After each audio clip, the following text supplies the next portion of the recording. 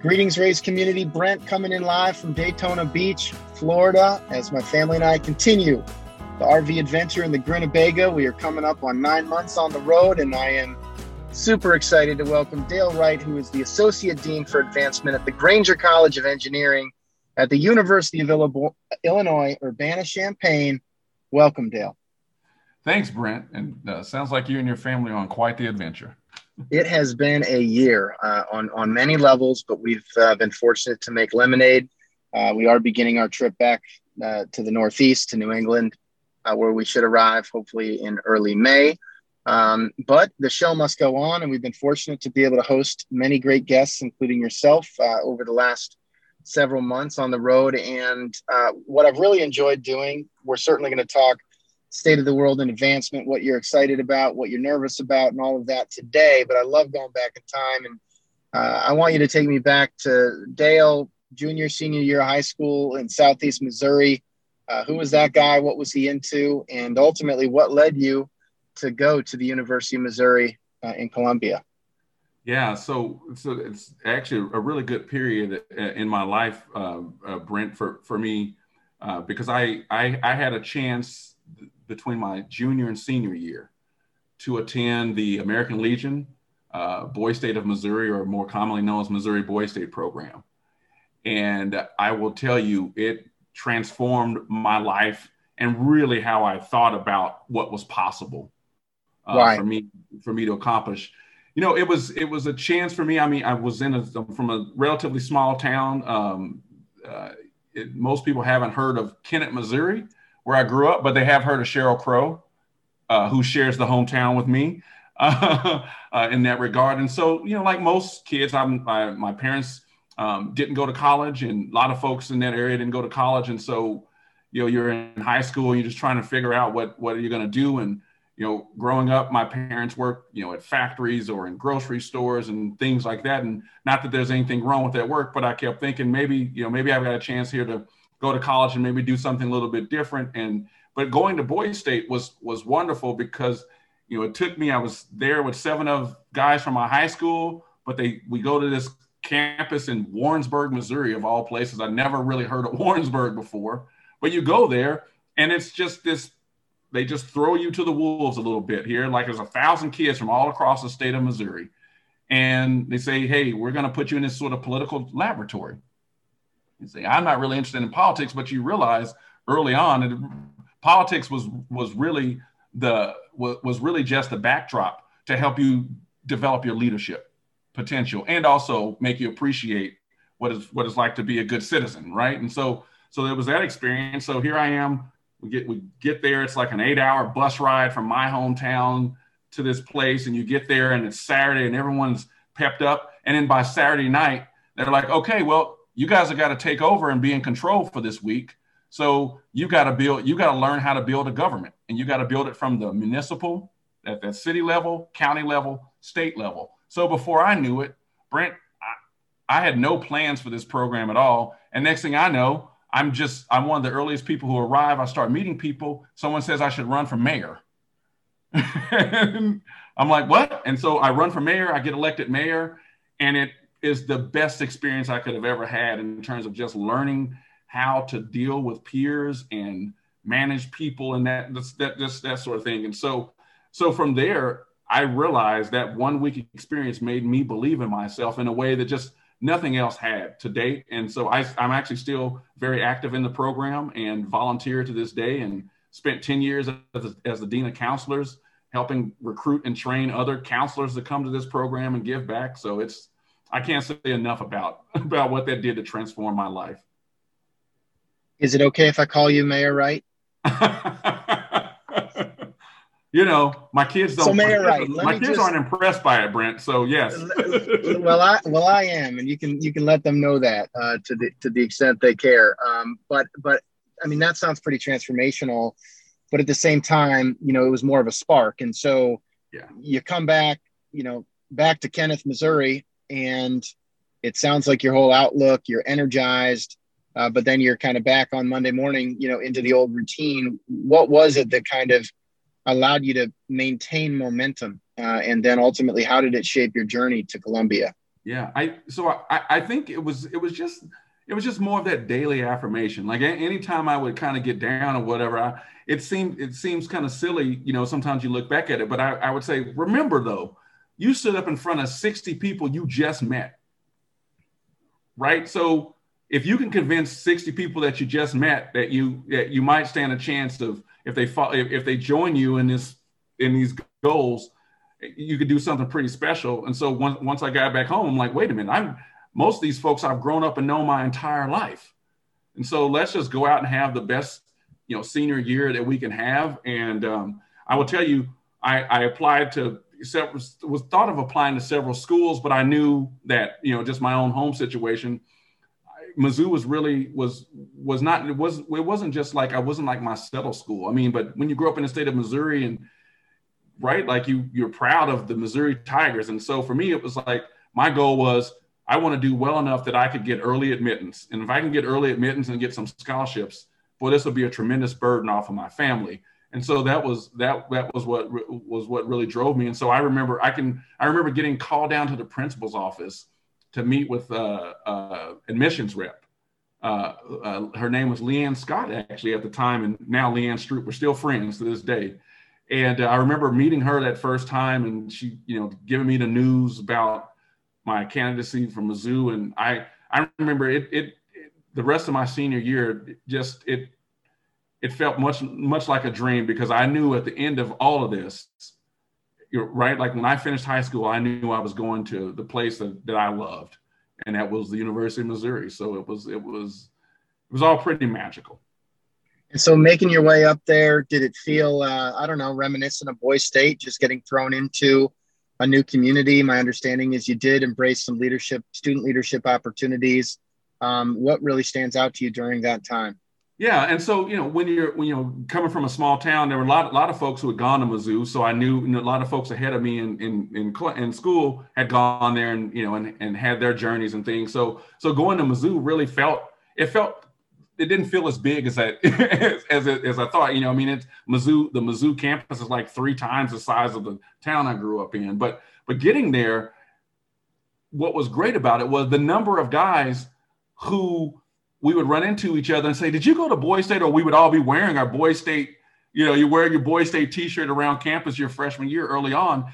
And so what I became to realize was really the importance and value of cultivating networks. Now, I wasn't articulate enough about it at that time, but that was really what it was. And so it was just constantly building on that. And being comfortable in my own skin and branching out and meeting different people and getting to know them. And before I knew it, people just kept opening up worlds to me, you know, at Mizzou, and yeah. or at least cracking the door open. And sometimes I'd gently push it, and sometimes I'd kick it in. And you know, I look back and I say, wow, what a tremendous experience. And one of the most transformative experiences I had there was being inducted into Mystical 7, which is one of our 6 secret honorary societies at the University of Missouri. So basically, annually, for almost 100 years now, there's been this tap day ceremony where these groups who just work underground and behind the scenes to try to better university have this day where they introduce us as their newest initiates. And I feel like you're sharing secrets I shouldn't know about right now. I can share that because that's at least a public event. I can't tell you anything else. Come on. About it. But what was just remarkable about it is, as our name says, it suggests there's only 7 students that are chosen out of the available, you know, juniors and seniors, and one sophomore, because they become the president of the organization to kind of keep the continuity. But like I sometimes look back at that and I say, well, there was no application process, no formal application process, and then being a member of it, you realize there were just a group of people who were just trying to understand who's just trying to do good things and trying to do good work, and you realize that that's sort of how you come to the attention of the members. And then we pass that along to the next generation, where we say, look, we're not necessarily looking for the people who were the star quarterback on the the football team, or the point guard or power forward on the basketball team or what have you. That's not to say that those folks aren't getting selected, because they are, but it's just a matter of just go out, just be a good person, try to be of value and of service to others, and good things can happen. And so that was remarkable, and had other experiences where I first got introduced to advancement. And at the time, I didn't think of this as a career, but I'm like, oh, wow, there are opportunities for students to get to know alumni and do all these great things and plan homecoming and celebrations and things like that. And so that was actually how I got introduced to getting introduced to the Alumni Association, and getting to meet the leadership was how I ended up falling into the advancement field in and of itself. And so was the homecoming steering committee was sort of the gateway to advancement? It was that was my gateway, was like having that experience working with the alumni team and staff. I mean, I love what you're touching on right now, because I do think, without a doubt, higher education, it's going to constantly be under pressure for what's the value, what's the return on investment, what's the lifelong impact, and can education be delivered more efficiently online, for example, than through traditional 4-year programs like you and I participated in. But then I constantly come back to stories like yours, whether it was the Boys State immersive experience, the student leadership that you were able to embrace, the relationships. It's really, in a certain regard, it's a little bit that the education is somewhat of a commodity, but it's the relationship building that I don't know. Like, how do you do Boys State over Zoom? I'm not sure that you can, and you probably have an answer to that, because they probably had to figure something out this year. But just compared to that immersive experience you had, that immersive, campus experience at Mizzou, I just struggle a little bit with the thought that there's truly like an online replacement for that, that can foster the same type of relationships.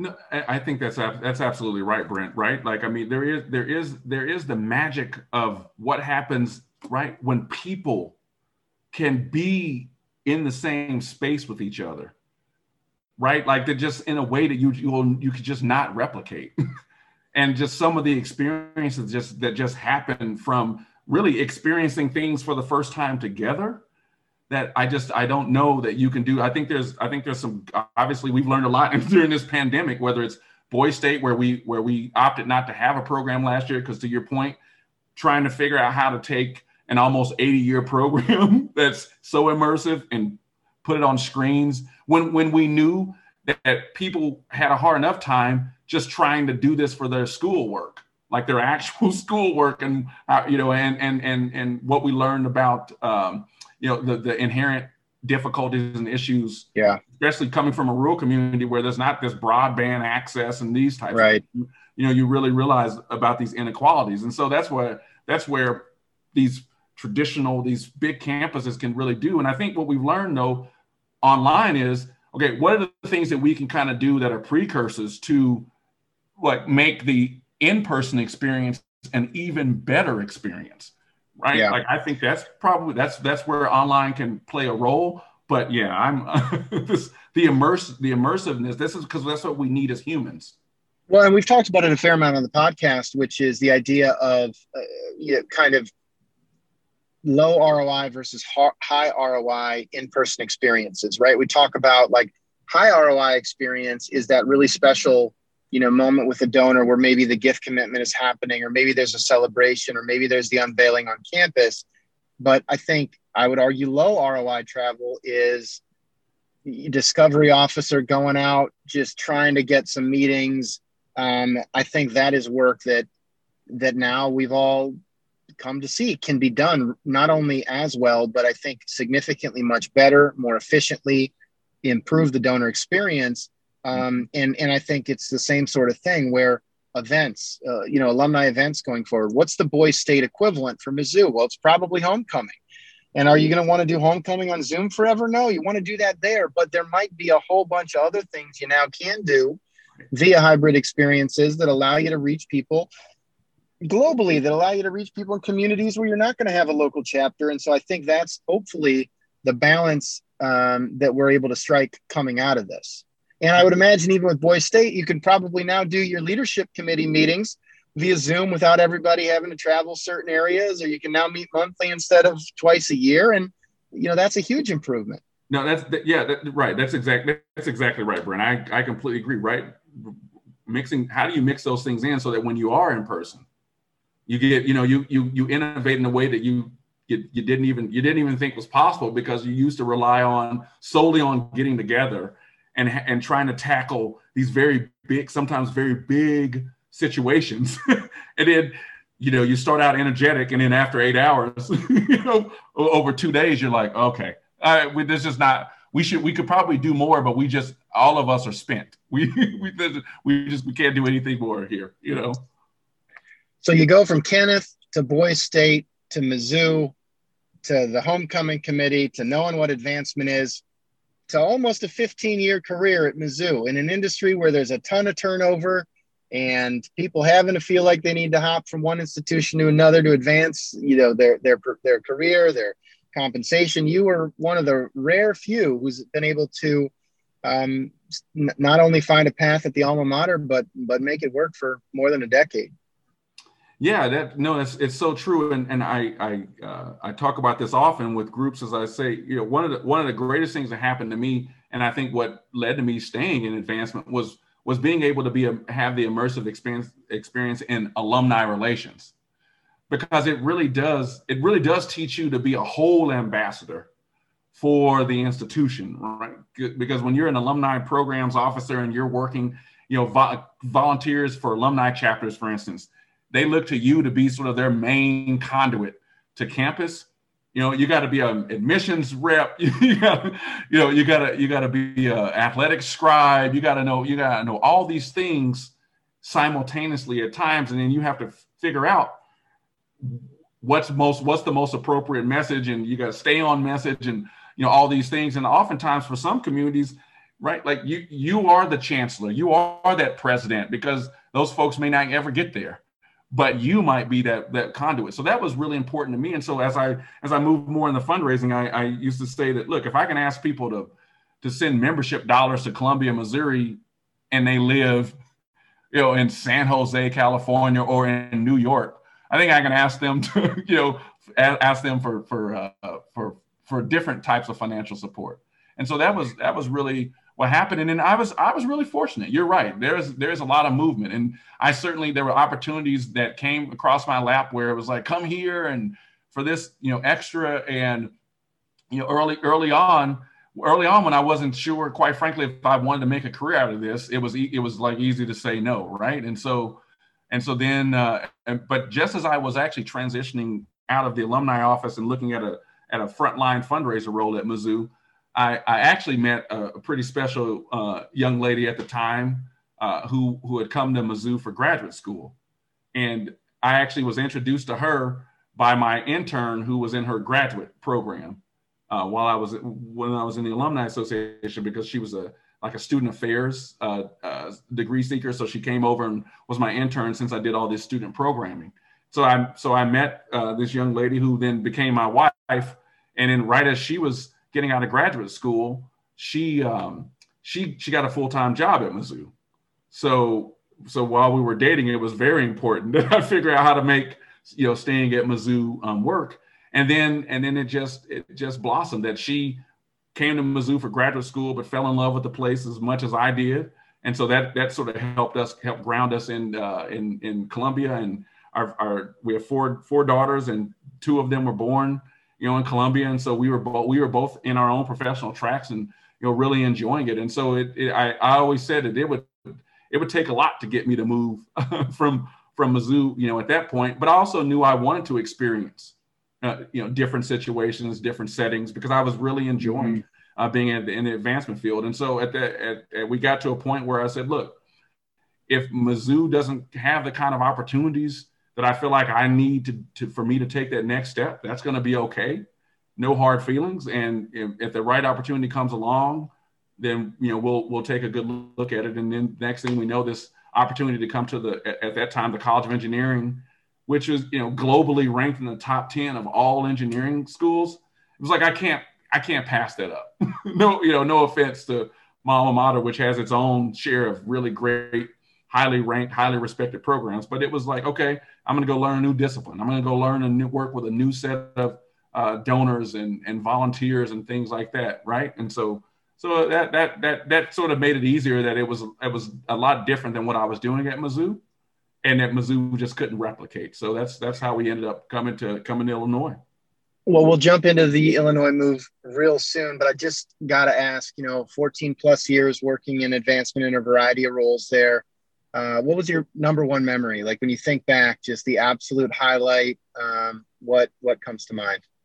Yeah, I would say it was getting to know the Brazile family because they, and I've told them this often, even as we stay in contact to this day.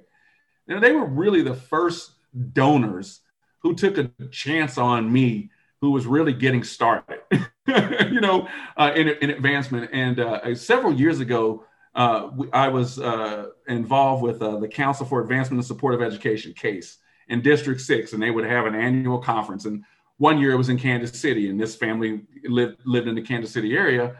And so I actually put together a presentation where I described my relationship with them and how we sort of went from them being 4-figure donors to $1 million+ donor to the institution in this program that was very important to them. And since we were in Kansas City, so I gave the background, and then Jim Brazile was gracious enough to come, and then I basically interviewed him in front of colleagues, and then they were able to ask him direct questions. And I said it to them there that like they didn't have to give me a shot. By the time I was introduced to them, they had probably met with no less than, I think when we did the counted up, they probably met with 12 or 13 fundraisers, unique fundraisers from the University of Missouri, from the time that they started really writing that first check and indicating that they were really interested in what the university was talking about in terms of improving not just the diversity of the student body, but the experience of diverse students. And so when I went into their door, Brent, I told you about feeling so well prepared from the Alumni Association standpoint. When I went in, I just said to them, I said, look, I know I've seen your record. I know you've met with a lot of people. You've kind of asked all these questions. And I said, it just so happened that part of my job with the Alumni Association was to be a link between our office and the Missouri Congressional Black Caucus. So I actually have this report on all of these things that we're doing at the University of Missouri, and we can talk about where we identify some gaps. So if you'd be interested in having this discussion, I'm happy to come to Kansas City. So this was in February of 2002. And by April of 2002, I meet Jim and Kathy, his lovely wife, for the first time.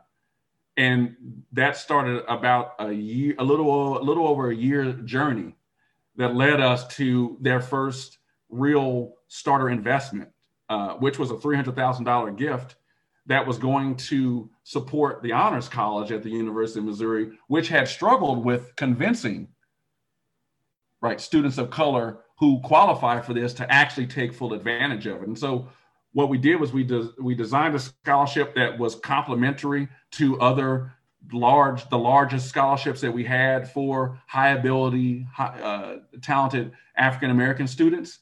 And we did other cool things where we built the gift in a way that would allow for them to take care of a bulk of the tuition and room and board, but also build in dollars for future study abroad opportunities. And so then it automatically became this really attractive, scholarship. And so after they had one scholarship student and that student succeeded, naturally they wanted to see about how could we help more students, and so that was what led to additional investment. Love and it. It's just a wonderful experience. Dale, can you tell me more about, if you recall, for that one student, were there any things you did to facilitate that relationship between the one student and the Brazil, to make sure that they really felt the impact and were inspired to consider more? Because it's fair to say if they hadn't felt that connection or, hadn't had that sort of stewardship or didn't feel like that it was driving the kind of impact that they wanted, maybe that would have been the end of the relationship. No, that's actually very how right you are, I should say, Brent, because one of the nice things in this situation was the Honors College was not a place that people naturally look to for investment, right? And so why did I think that's a positive? Well, looking back on it now, I'm like, well, we really got the chance to build sort of the next tier of stewardship,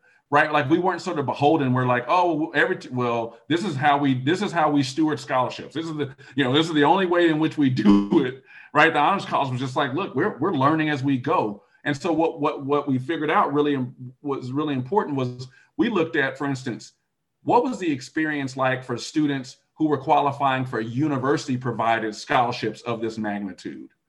And so what we learned was, okay, students get invited to campus for these interview weekends. And so, their families get a chance to, come to campus and get to meet folks. So we said, oh, well, let's offer that to the Brazils. Like they can come to campus and folks can the families can kind of understand, well, here are these folks. They're really good people who are passionate about, students like yours, and they want to help. So it was really personalizing and making that connection from the very beginning, so that when the students were lucky enough to be selected, both the students and their family felt like they already knew each other, right? Like in a really special and important way.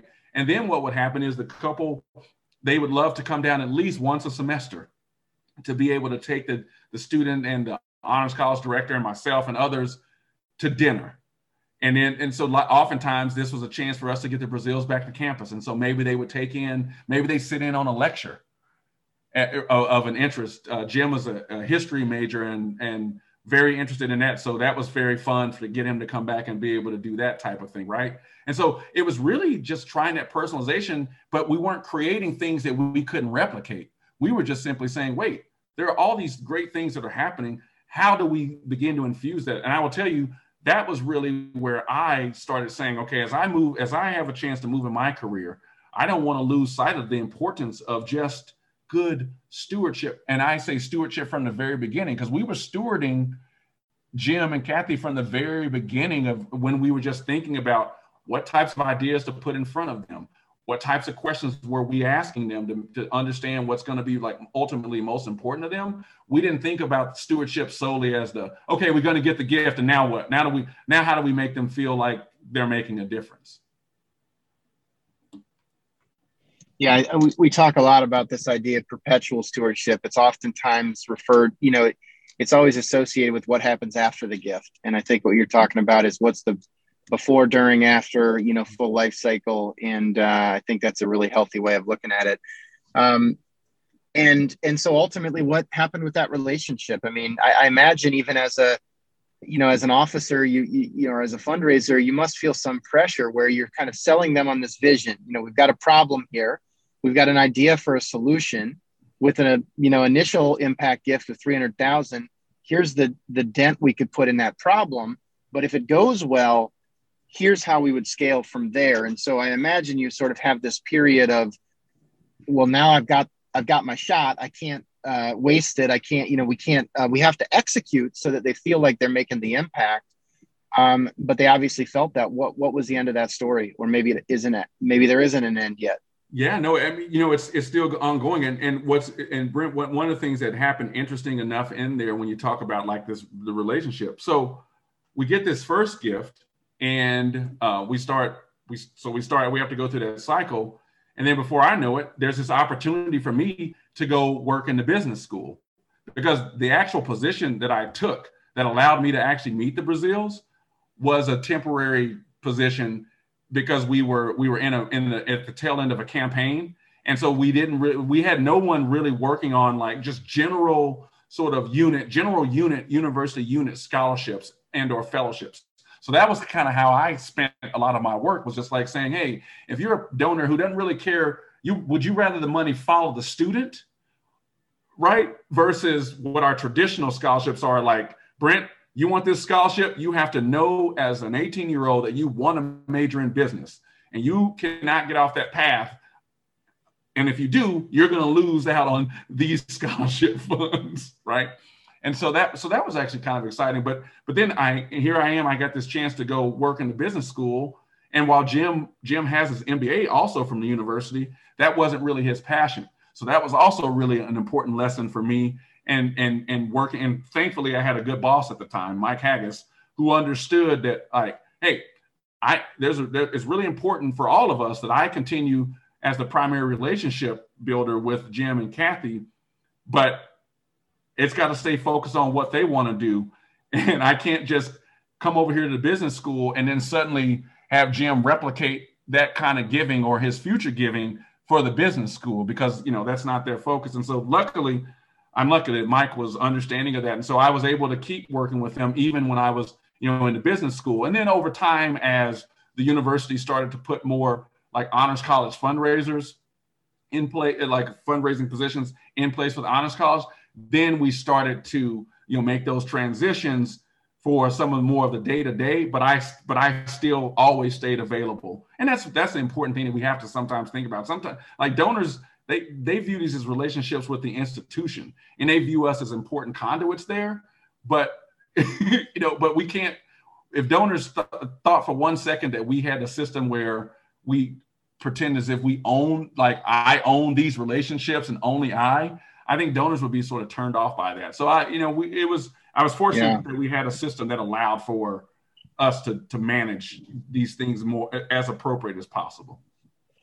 Can I just ask one aside related question? You talk about the fact that when you look over their donor history, right, these are folks who graduated, I think, in the 60s or 70s. So longstanding relationship with the university, 12 to 13 contacts over time. And so on one hand, it sounds like, how do you have multiple touch points to ensure continuity, and that it's not just about Dale, it's about the university, and you are that conduit.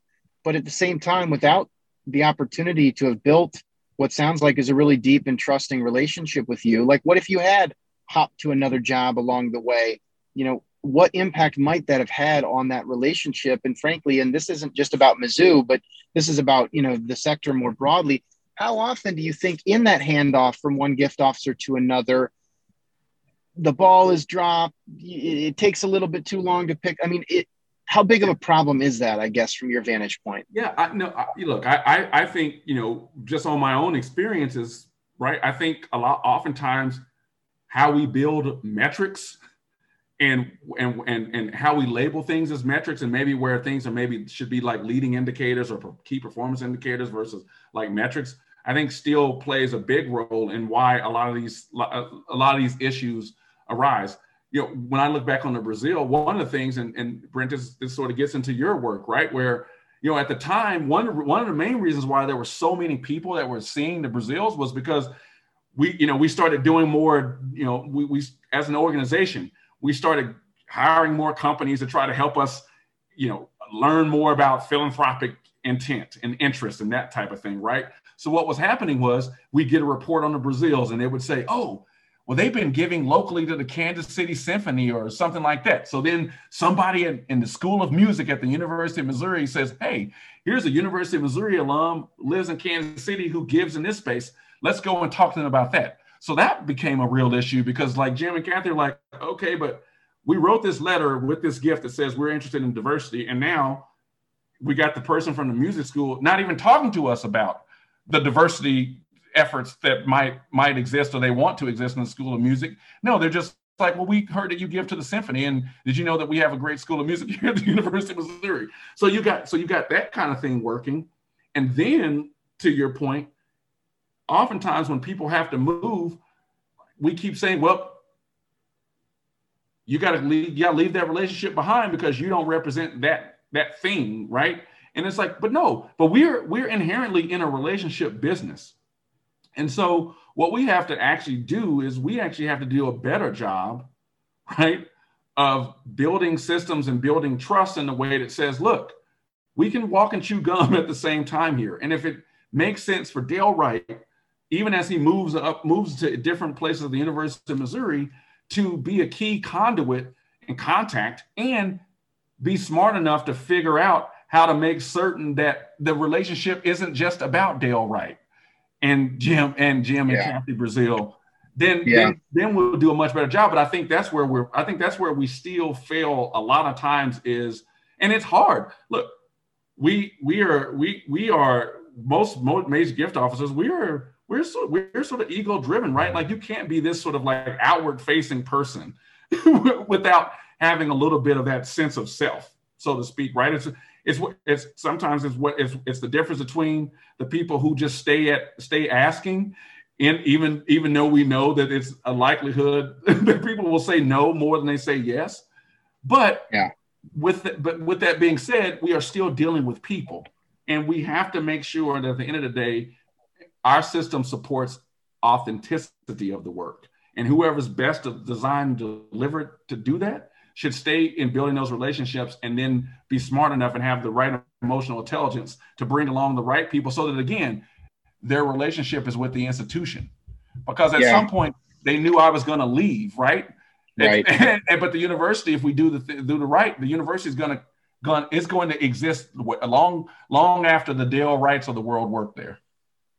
Well, and I think that's part of what I get excited about from a technology perspective. And I think as a vendor in the space, we and others have a long way to go in this regard, is how can we start to say, let's think of the gift officer as the, conductor of the orchestra, but they don't need to play all the instruments all the time. And what I mean by that is Dale Wright is the prospect manager today. It'll be Brent Grinna tomorrow, but it doesn't change the fact that student beneficiaries and the dean or this person who's an important part of the program or that faculty member are always going to be on the periphery of the relationship. And I think some of what we've even heard as one of the positives of the pandemic is now, instead of it just being Dale talking to Brent the donor, Brent talking to Dale the donor, we can invite in that student, that dean, that faculty member, the athletic director, the student athlete. They can join the conversation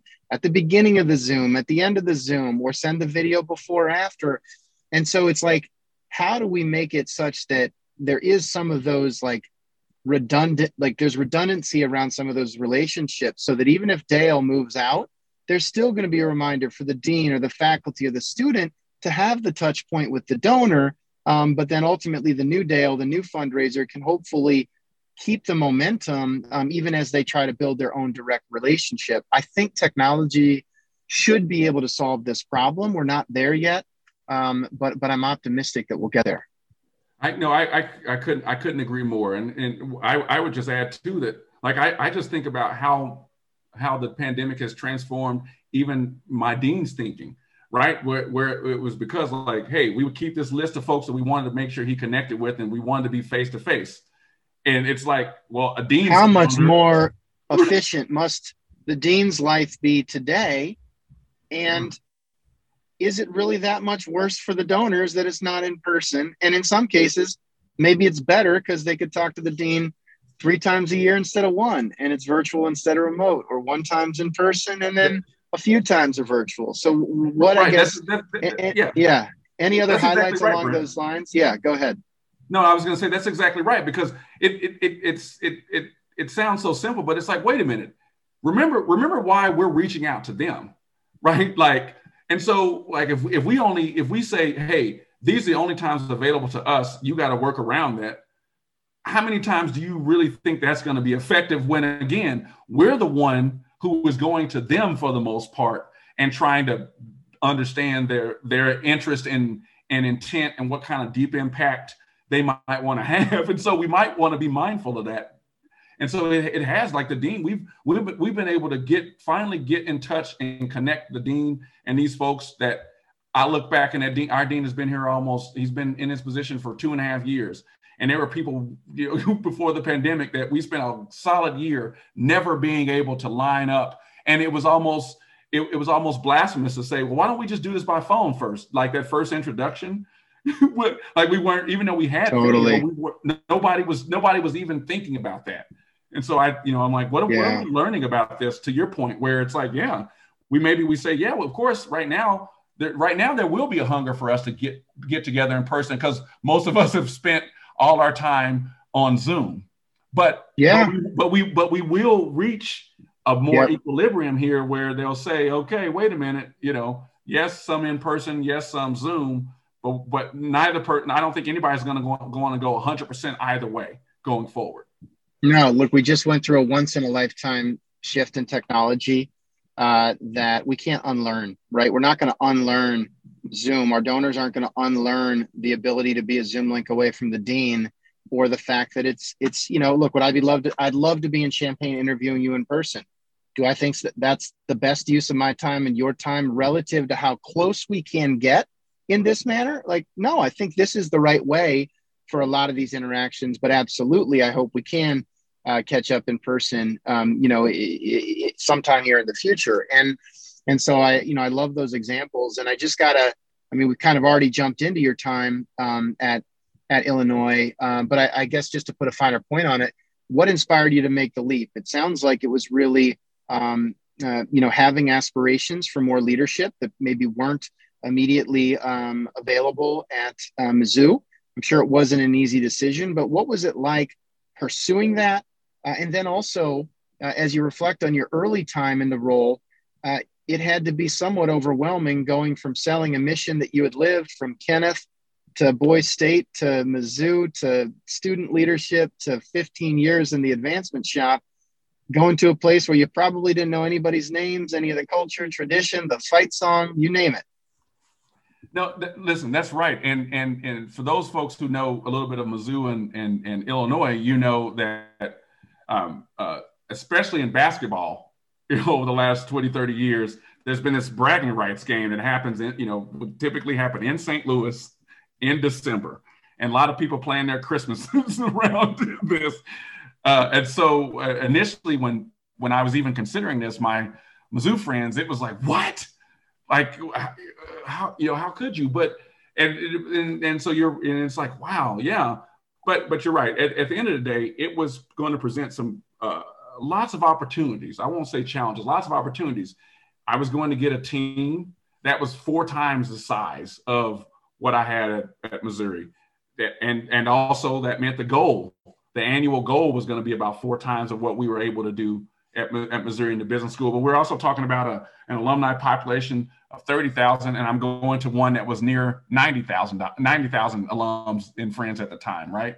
And one of the things that attracted me to was in knowing that in the team, I was going to have, an expanded set of gift officers, but I was also going to be able to have more donor relations and stewardship and more what I coined constituent engagement. I knew I was going to have more opportunities if I came to Illinois to really test out some theories and some things that I had been toying with or reading about or hearing other folks do that I just wasn't able to do with the resources at the time in Missouri, all within the college, right? It would have meant I would have had to work a lot more with folks on campus, which was fine. But coming here, I was able to experiment. And so that was sort of pretty exciting to say, wait a minute. Okay, if I've got to start to raise average of $40 million a year, what does that really mean? And so what is it like for a current donor? Like how much of my 40 million every year am I getting from just raising net new donors?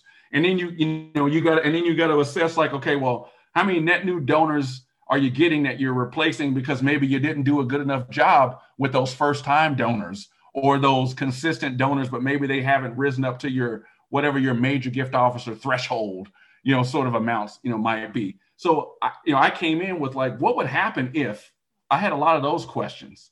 Like, what would happen if we zigged instead of zagged? And so that was really what was able to attract me to come to Illinois. And I worked with some really great central leaders and deans who said, okay, well, prove to us why you need to, double your stewardship team from 2 people to 4 or 5. And so I wrote I remember my first 6 months, I wrote this plan that said, okay, we're getting ready to go into the public phase of our campaign. We got a $550 million goal, and we're with our reachbacks and our current giving under these campaign counting, we're at about 135 million. So it's like, okay, how do we get from January 2015, when we look at that, and we know our public launch is probably about 2 years away. and our campaign is going to end in June 2022. And we had been averaging about $40 million a year. Well, you start to look at that and you say, okay, well, 135, 550 minus 135. If we stay at 40 million, then we need 10 years to get to that goal. If we just stay at 40 million a year. And so it was like, okay. And did you have that level of detail while you were interviewing, or is that something you show up and you're like, we got some ground to catch up here? Yeah. But what was great was like, they were so open about it. Like, I mean, like in the job description, they said, here's our average. We expect this to grow. And they told me throughout the process, engineering is X amount of the campus. Historically, this is what engineering donors have done, whether it's been to engineering or across campus. And so I went into this eyes wide open, which I appreciated. They're like, look, at the time it was like our campaign is going to be somewhere around $2.25 billion, and we need engineering to, at the very least, make certain that you hit 25% of that goal, which is around that 550 million. And then they were like, we'd love it if you could stretch that, right? And so now we sit at about 600 million for the college, with a little over a year left in the campaign, right? So if we can get to if we can get to 650, even 700, right? Like that would be pretty remarkable. But no, I knew those things going in, and that was, quite frankly, that excited me, because I knew if I did the right things that they would give me the resources that I would need to kind of move these things along. So I've been very fortunate to be in two good situations: Missouri, where I kept getting resourced up over time, and then coming to Illinois. I love it, and congrats on all of the success and momentum. And it's got to feel pretty good having made up that ground. And I don't know if you can say you're playing with the house's money now, as you are above the campaign goal, but it seems like now you're working from a position of strength. No, yeah, you're right. And who doesn't love that, right?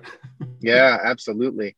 Well, Dale, if you don't mind me asking, I was struck, I love just getting to know folks via LinkedIn, seeing kind of what you're putting out there for content, or what's resonating with you as we try to get to know our guests and friends in the community better. And I was just struck a year ago, June 4th, not even a year ago. I mean, it seems like years ago, and maybe like yesterday too, but you wrote a post that obviously struck a chord with a lot of folks. I'm just going to read it here real quickly, and then I just want to ask you a couple of questions. You wrote, "I am not okay. There have been tough periods in my life for sure. However, this pandemic and its impact, particularly for African Americans, as well as the events of Arbery, Taylor, Cooper, and Floyd, leave me with a simple feeling: when will we ever be enough? When will we matter?" And you wrote, "The fight for consistent equality and fairness should not still be the issue of 2020. Yet it was, and it is, as we sit here in 2021. But you also referenced the impact that one of Martin Luther King's speeches, titled "The Drum Major Instinct," had on you. And I just wanted to kind of get your perspective on what inspired you to post that, the reaction that you received on LinkedIn. I don't know if you'd been as public about those feelings in the past, and then why the drum major instinct is something that everybody working in the advancement field who is sharing your frustration, but also wants to make a positive impact as it relates to diversity, equity, inclusion, justice, etc. What would you kind of summarize there? Yeah, I would say, Brent, that in all honesty, I think I had not really spoken this publicly, just about my own like pent up feelings, just around inequality and injustice, and from my different perspectives, right? Being an African American man who works in higher education, which was a non-athlete is how I went to college. I also carry the scars of being in a rural community and growing up in a rural community, and both the good and the bad that those experiences shaped me. But I'm always been an optimist, and so I've always sort of been able to kind of bottle things up and just sort of find a release and just do my work oftentimes sort of behind the scenes and not just, speak up, but not certainly not in this public way. And for years, I have been a student of King and just been enamored. And so years ago, before this was like mainstream and was used, as a part of the, controversially a couple years ago at the Super Bowl, where the Dodge basically used excerpts of the Drum Major Instinct to try to sell trucks, right? There was a huge hullabaloo there. But what struck me was just lots of different things. But I would say this.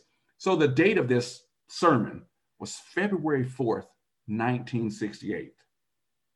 2 months before King's, untimely death, right, through assassination. And so here he is like laying out to bear. And what really struck me initially was someone who's religious and a spiritual person, and the way in which King could translate the Bible, right, like into more everyday like leadership lessons. And so what was interesting to me, he hooked me when he's talking about, James and John, the sons of Zebedee, who go to Jesus and ask his permission, to sit on his right and his left, right, which is, in the Bible, you talk about sitting at the right hand of God and this, and what I loved about it, and King was such a masterful storyteller, was the point that he was making, was it like, Jesus could have been mad by this, right? Jesus could have thrown a fit. He's the Son of God and those types of things, but he didn't. He uses this to teach us all a lesson. And what King says is, before, I love how he says something like, but before we get mad at James and John, like, let's think about this drum major instinct. And he talks about this ego that we all have, that we are born with. And, I love how he talks about, how he attributes our first cry as a baby as this little bundle of, where these little bundle of egos were seeking attention, right? And he goes on down the way, and he's telling these real stories about how all of us have this innate sense, whether we're really outward with it or not, this sort of drum major instinct, this desire to be out front, this desire to lead the parade. And I think about that often as I'm been a leader or seen or tapped on the shoulder to say, hey, we think you should be a leader, in this and that. And I start to think about how much of my leadership do I make about other people and serving other people, or do I make about myself? And so that's why King's words for me, they hit home for me on a certain level, because I find them to be very humbling and a good reminder about what the right type of leadership skills look like. And that really is about understanding who we are and what drives us, and taking that and using that in the most positive ways possible to help each other and to bring other people and help them discover, that drum major instinct that they have in themselves, and how best to properly channel that, right, in your organization, in your personal life, so that we get the best of ourselves. We get the best of ourselves every day, and we give the best of ourselves to each other to solve lots of big issues, or to do better, more impactful work in whatever field we choose, to go into. And so that has been something that has stuck with me. And I will tell you, one of the things that also at the time that made me think, and drawing back on, growing up in a smaller community, is like, I really identified with the part where King talks about one of the times that they were in jail, and he's relaying a story about how they would, he describes as they would just talk calmly and honestly with like the jailers and the sheriff and things, and they start talking about race, and they start, they just start talking about, and King's just trying to understand why they think they're superior, and he talks about this, and he says that, that a lot of the problems of racism in America between whites and blacks, right, is that, like the King says, whites have the satisfaction of being white and the privileges that get afforded to them, from that. But when you really start to get to know each other, I love how he says that he says, and I have to quote this because I love how he said, when he said something like, when I learned how much those white brothers were making, I told them that they should be marching with us, right? And he was relaying the fact that, like, they can barely, send their kids to school or buy them clothes. But for them being white, they think that somehow they're superior. And he was making the point that, like, he says that you are put in the position of supporting your oppressor. And he was trying to connect the dots and say that, like, listen, the same forces that hold down Negroes hold down poor whites. And I think that's very true today.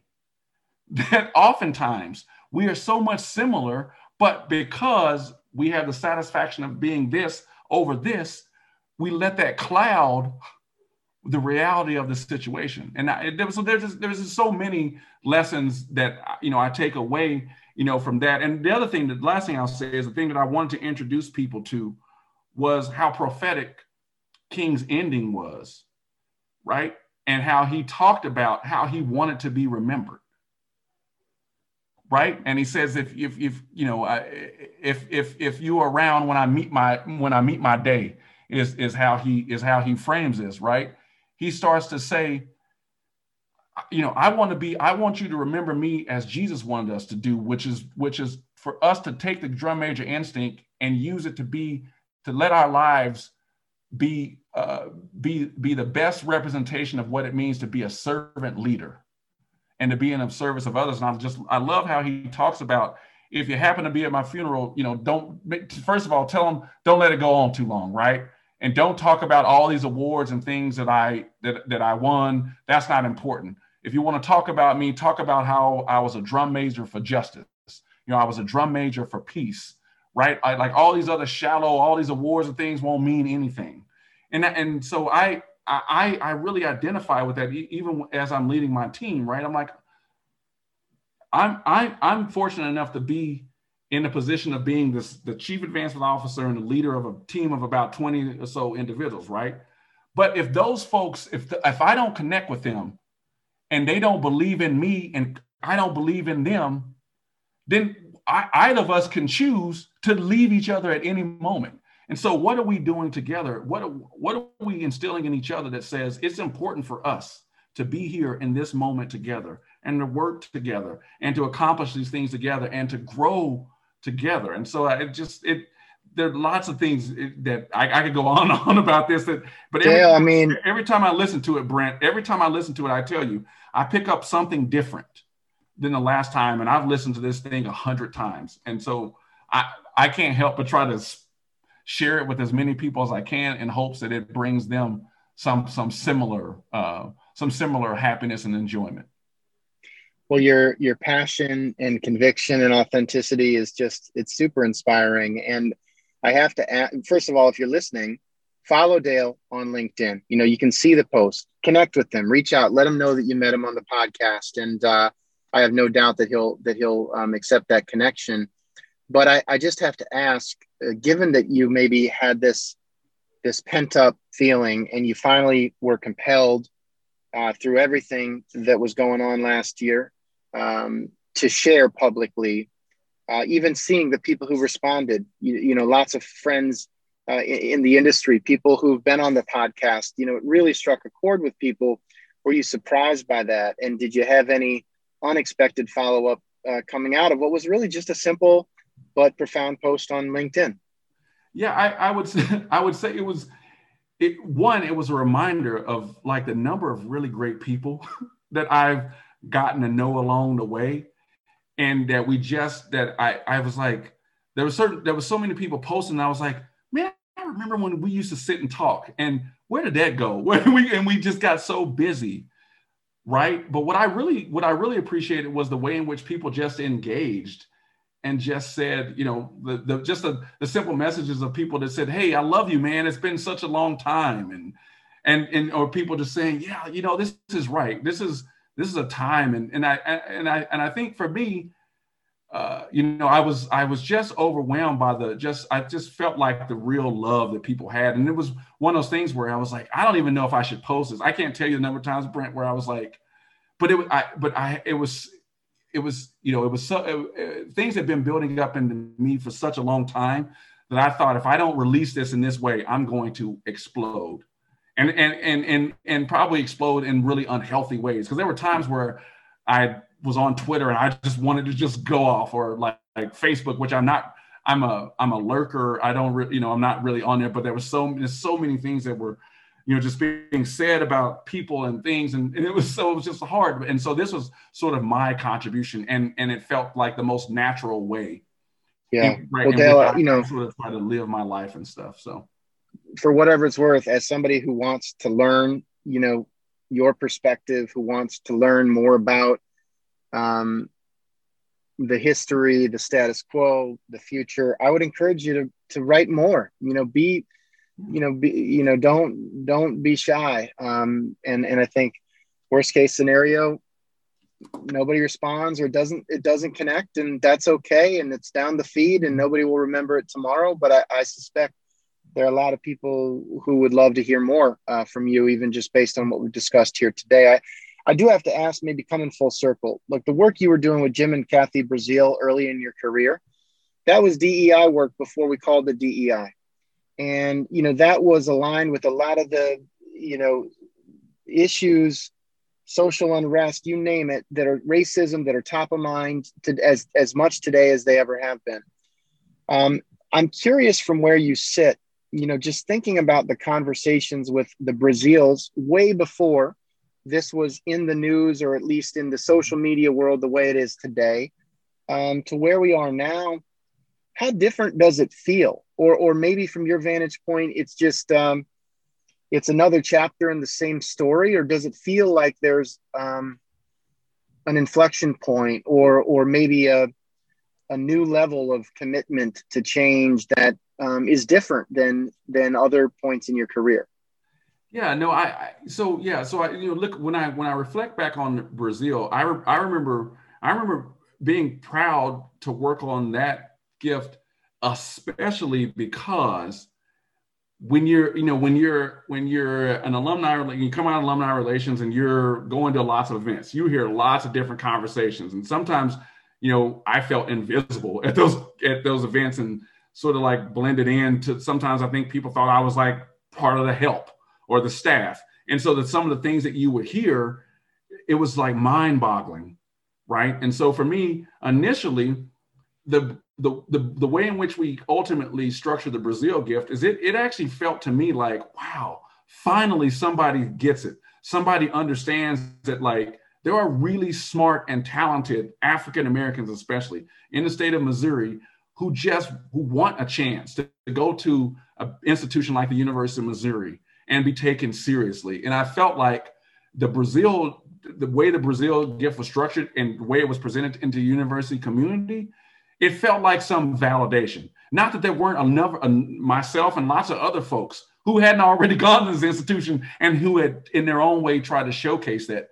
But it felt like, boy, that was really kind of a validation, right? And so at that time, I was really hopeful that was going to start this sort of movement or whatever, right? Like, you're young and so optimistic and really naive. And truthfully, it really didn't usher in, a new wave of donors who might have been like-minded. It never did like take off that way. And so what I think, I look back and hearing your question now, if that gift happened today, like if the Brazils and I were met today, I do think it would have more staying power, because I feel like that the conversations that we've been having, it's been forcing institutions to own up to this and not just think that this thing is going to get swept under the rug, or the next big thing is going to move this off the front burner, off the front page or what have you. Right. So I do think that what feels different this time is that there are more voices, more and more diverse voices that are saying enough is enough. We didn't get to these issues overnight. These issues didn't start in 2016 or on January 6, 2021. These things have been inherent. These things have been bubbling.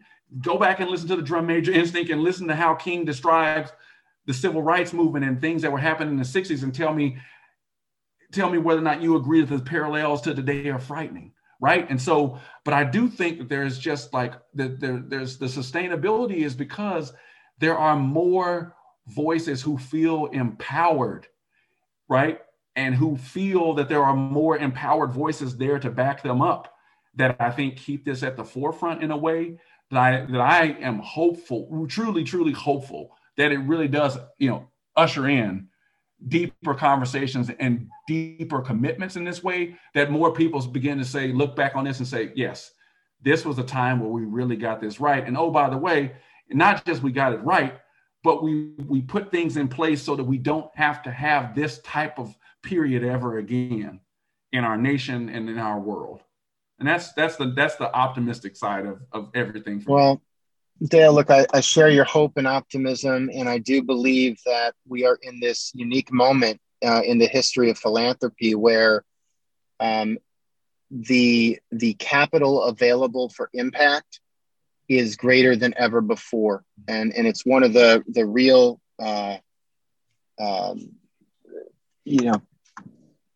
unique aspects of this economic downturn is that it was not distributed equally, that real estate prices are high and the public stock markets are high and the private markets are high and the IPO markets are strong. And so there's been tremendous wealth creation. And that wealth creation has happened in concert with social justice having a light shined on it, with Main Street being challenged by the pandemic. And I'm hopeful that with the good work of you and your colleagues and all of our peers in the case community, that we can really take this moment of like real pent up desire for impact and wealth and really go and pursue problem solving at a scale that might otherwise be more difficult to pull off. And it's going to take everybody, working collectively. But I just can't thank you enough for sharing your point of view, your optimism, the realities of your growth and comfort in even speaking out on some of this publicly. It's super important, and it's a privilege to get to know you better. Same, Brent. I'm so glad that we were able to connect with through your colleague Marcus, and I'm definitely look forward to future conversations and following along with what you guys are doing.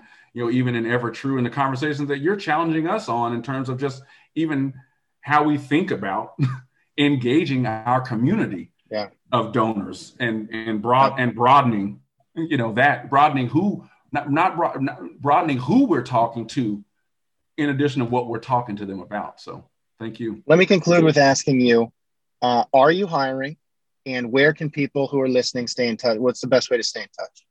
Yeah, so we are hiring at the University of Illinois. In fact, I'm on a search committee for a chief advancement officer in our nationally #1 ranked iSchool.